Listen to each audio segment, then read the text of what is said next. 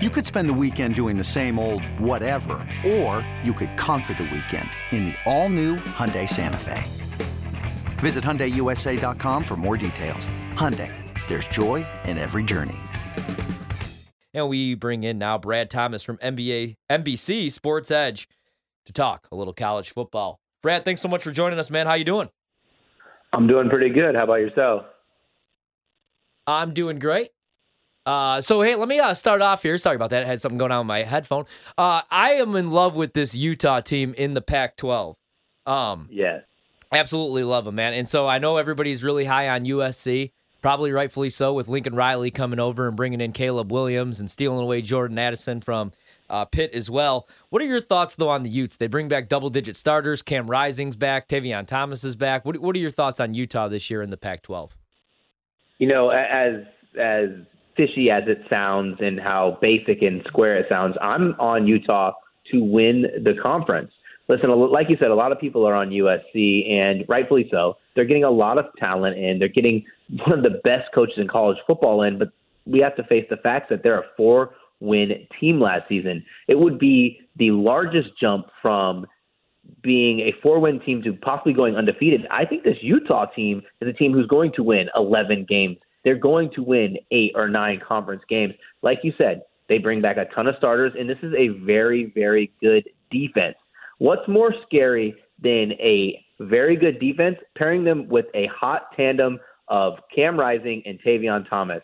They're going to score a lot of points. And a lot of people want to talk about how that elite defense got shut down or dismantled, trampled over in the Rose Bowl. I think the Rose Bowl game was the best thing that could possibly happen to Utah. They went toe-to-toe with one of the best offenses in the country. This is a team that has bigger aspirations than winning the Pac-12. They want to make it to the playoffs. They want a legitimate shot to win the national championship, and that I think they do.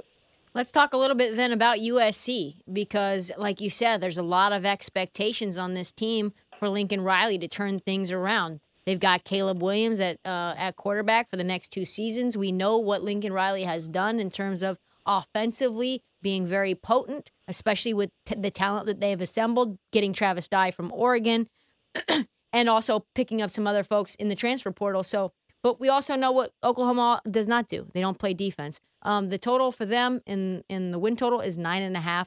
What do you like there? Is it an easy under?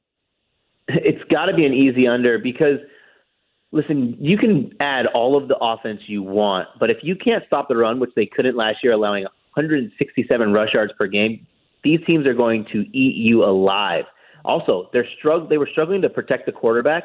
Those are 2 things that you just can't put a Band-Aid on. You just can't get a new coach, can't get a new quarterback and expect that you're going to all of a sudden be a 10-win team. I think for USC, if they win 8 games next year, that is something that they can absolutely hang their hats on and say that they had a positive season.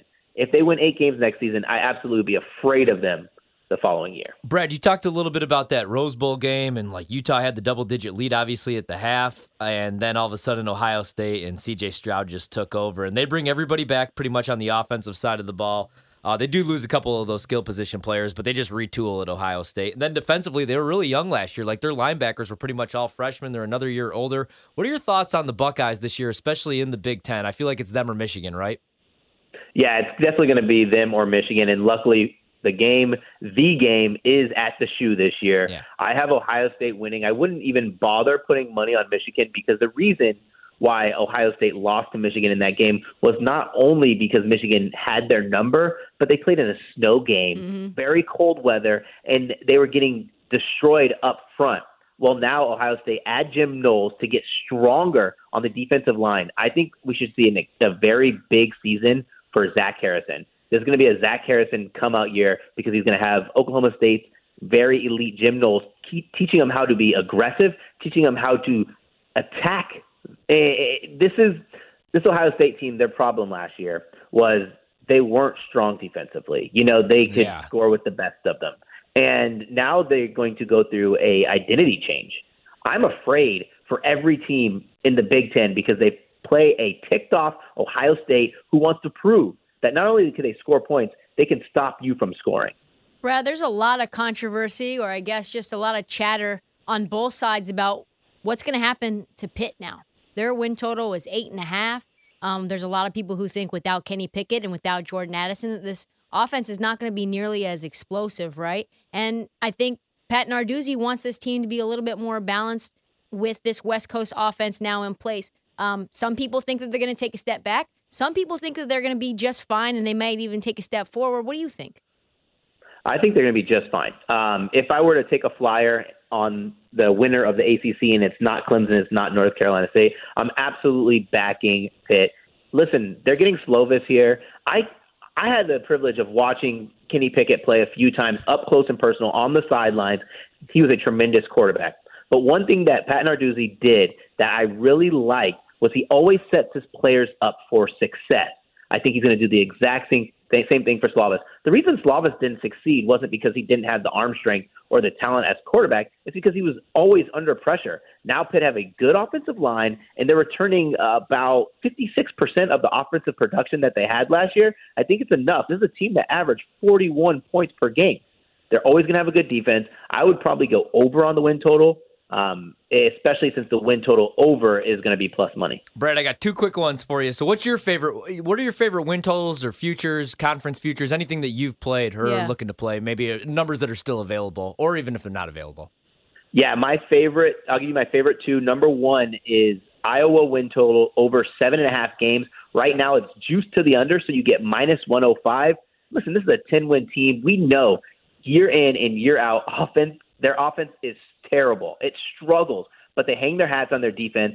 Jack Campbell, Seth Benson, and Riley Moss all return. This is going to be an improved offensive line. I know they're losing their workhorse, but they have two very good running backs. I think this win total is a little disrespectful. I think they can easily win 9 games. I love that. So what I did in the ACC was I grabbed a little piece of Miami when they were plus 600, plus 625 actually, to win the ACC, figuring if they do meet Clemson in the ACC championship game on a neutral, they'll probably be 3.5, 4-point favorites. I like Van Dyke. I like, Mario just got there, but I obviously like what he does in the trenches, what he did at Oregon, made them into a tougher team.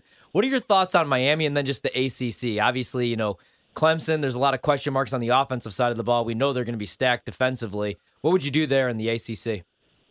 The ACC is one of those conferences this year where you pick your favorite don't bet Clemson, pick your favorite out of Miami, North Carolina State, and Pitt. Why I'm saying don't bet Clemson, because if you take a conference favorite at minus 130, I will probably think you're crazy. But for Miami, my biggest problem is one thing that we've always known about Miami through the years is they've always had that Miami swagger. Something that didn't rub me the right way when Cristobal came in town is that I know we're going to take away. Yes. Yep, we're going to take away the turnover chain because that's not the culture we have here. And those kinds of things, while I think he might be on the right track long term, those cause little ripples in the organization early on. And I don't think, especially what Miami's sitting at plus 450, I don't think it's a price that I'm going to get behind. If you want a realistic underdog, you have to go North Carolina State. North Carolina State lost close games, but they still were a dominant team. The best defense outside of Clemson in the conference, and probably the best quarterback in Devin Leary. Yeah, I'm also curious about Oregon. You talk about teams with new coaches, big expectations, trying to take jumps. I went to Oregon myself. I love Dan Lanning. I think he's going to really add some defensive intensity to this team that has been lacking at Oregon since I went there in 2004, right? So, but listen, they open up as 17.5-point dogs in Athens, Georgia. Talk about a little disrespectful to Dan Lanning. What are your expectations for Oregon this season, and what do you think about that first week line?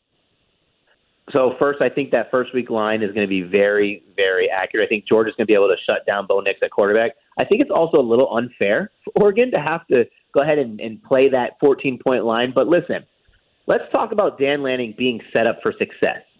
Dan Lanning gets 14 starters returning. He doesn't have to play USC. And he gets Utah and UCLA both at home. The problem with Oregon has never been offensive production, especially last year. It was defensive. And you bring in a defensive mind coach in Dan Lanning, I think they make it to the title game. They have one of the easiest schedules, and it's one of those situations where you see Dan Lanning coming in here and he's probably licking his chops because Mario Cristobal set him up right for success. So, Brad, if you had to make I don't know if you played the Heisman or any props, any futures on that market or anything like that, but would you go with the two quarterbacks at the top Bryce Young, C.J. Stroud, or do you think there's maybe a dark horse out there? I'm not going with either quarterback, and I just can't play those odds. The lowest odds I've played since I've been handicapping football was last year on Bryce Young at plus 800. Yeah. I have a couple ideas in mind, and my first one is Dylan Gabriel out of Oklahoma. His price dropped from 50 to 1. He's sitting most places around 33 to 1. I still think it's a good price. When Dylan Gabriel was passing for over 3,500 yards in back-to-back seasons, he had one of the best play callers, quarterback coaches in Jeff Lebby. Now Jeff Lebby is going to OU with Dylan Gabriel, and they're playing a very pass-friendly schedule. So if Dylan Gabriel can get back to that success and get the training wheels taken off, which were put on him last year before he got injured, I think it's a very good price. And another one that I really like, not a lot of people are going to be on this one. This is Jahmyr Gibbs out of Alabama, 50 to 1. Yeah, yes. Yes, and hear me out. So Alabama it's been a long time since Alabama's had an explosive running back. A long time, I mean a couple years. Now they have a guy who is a legitimate threat out of the backfield, catching passes, or can run between the tackles. Bryce Young's going to get the love. We already know that. But this is going to be a different Alabama team. Nick Saban has wanted to bring this Alabama team back down from their high horse of being this offensive firepower to a team who gets dirty. They play strong. They play hard, which means more carries for Gibbs. And then when times get tough, it's going to be an improved offensive line. But when times get tough for Bryce Young, he's going to have that check down option in Gibbs. I think Gibbs has an opportunity to put up really big numbers, and it wouldn't shock me if he's going to be one of the Heisman finalists. I love that play right there as well. Brad, we only got about 60 seconds. Unfortunately, I am a Notre Dame fan. I don't have high expectations, even though I love Marcus. I think it's going to take him a year. Is there any reason not to just hammer Ohio State week 1 with those wide receivers and those skill position players going against that Notre Dame secondary? I'm going to be at the game, and I'm absolutely going to be hammering Ohio State. Ohio State lost that game to Oregon, so they're going to be absolutely ready. This time, it's going to be a night game, and they're going to be ready in the shoe. No way I think Marcus Freeman is going to come out and get the cover here. Thanks so much, man. Enjoy the rest of your night. We really appreciate it. We got to have you on again soon. Yeah, Great awesome stuff. Absolutely. I'll be totally down. Brad Thomas, NBC Sports Edge, talking a little college football betting. Loves Utah, I approve. which I love to hear. I approve. Doesn't love my Miami pick so much, but hey, he doesn't. I forgot to tell him the hedging opportunity. We just bet Clemson on the money line then, and we either get our money back or we win, $600. So I'm all for that.